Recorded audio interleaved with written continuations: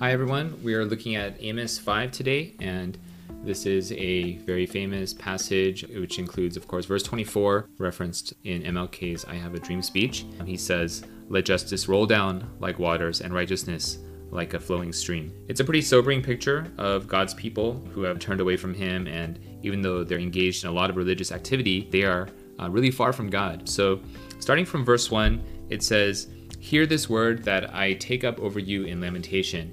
And I just paused there. I think it struck me that God addresses his people in this way. First of all, that he has a reason to lament over them, and this is his people, his creation, who have turned away from him, and his response is to lament. And then he takes up this word over them, and then he has to call them to hear it. And so the fact that the God of the universe would stoop to address his creatures in this way, it's almost to treat them like equals. I think it really shows God's humility, his love, his desire to relate with us. And his message, which is repeated several times in verse 4, it's seek me and live. Verse 6, seek the Lord and live. And then finally verse 14, seek good and not evil, that you may live. And so the Lord, the God of hosts, will be with you. And so God wants what is best for us. He wants us to seek him so that we may live and not die.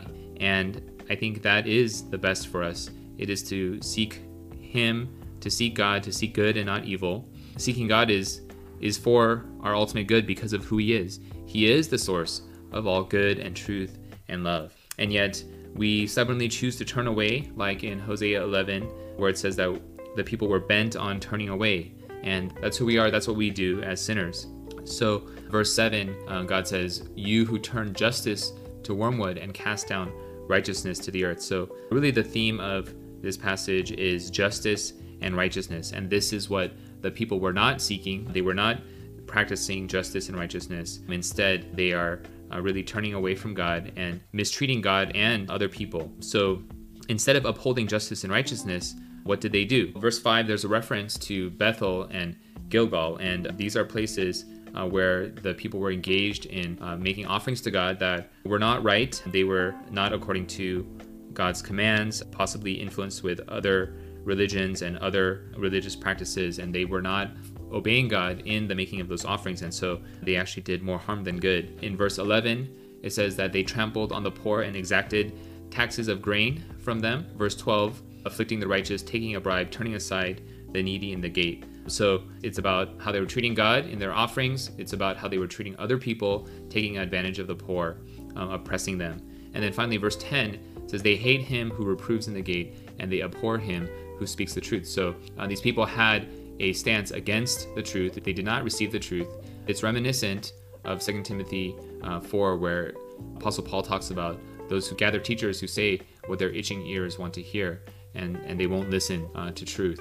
So this is a pretty sobering picture of the people, and it says it's an evil time in verse 13. Therefore he who is prudent will keep silent in such a time. And I think this is really a picture or a portrait of our society today, where people do not stand for truth. You can't even speak the truth. And if you try to speak truth, which is to say that what someone is doing is wrong or is mistreating another person, there is such a taboo against that, to curb another person's will or desires and to say that something is wrong.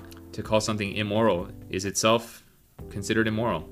And so I think in the picture of how these people were conducting their lives, it is very reminiscent of today, and the way even that the poor are exploited for the benefit of the rich, the powerful profit, while the disadvantaged continue to suffer. And so that is this society. And on top of all of this sin, which does not appear to be some kind of gross immorality, but having to do with these kind of evils and injustices done to one another. But at the same time, they prided themselves on their spirituality, and they were like the people in Isaiah chapter 1 who engaged in all kinds of feasts and assemblies, and they were busy bringing offerings and sacrifices, even though God did not want them.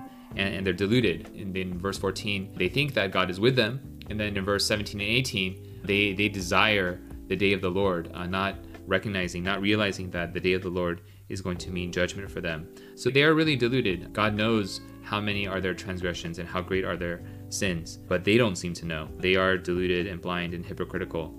And I think this is a really sobering picture of how God's people can become. I think it's a really stark warning for us, for the church at large, that we not become this way. And so God's message in verse 14 and 15, it's going to seek God and not evil, that you may live. And so the Lord, the God of hosts, will be with you. Hate evil, love good, establish justice in the gate. And it may be that the Lord, the God of hosts, will be gracious to the remnant of Joseph.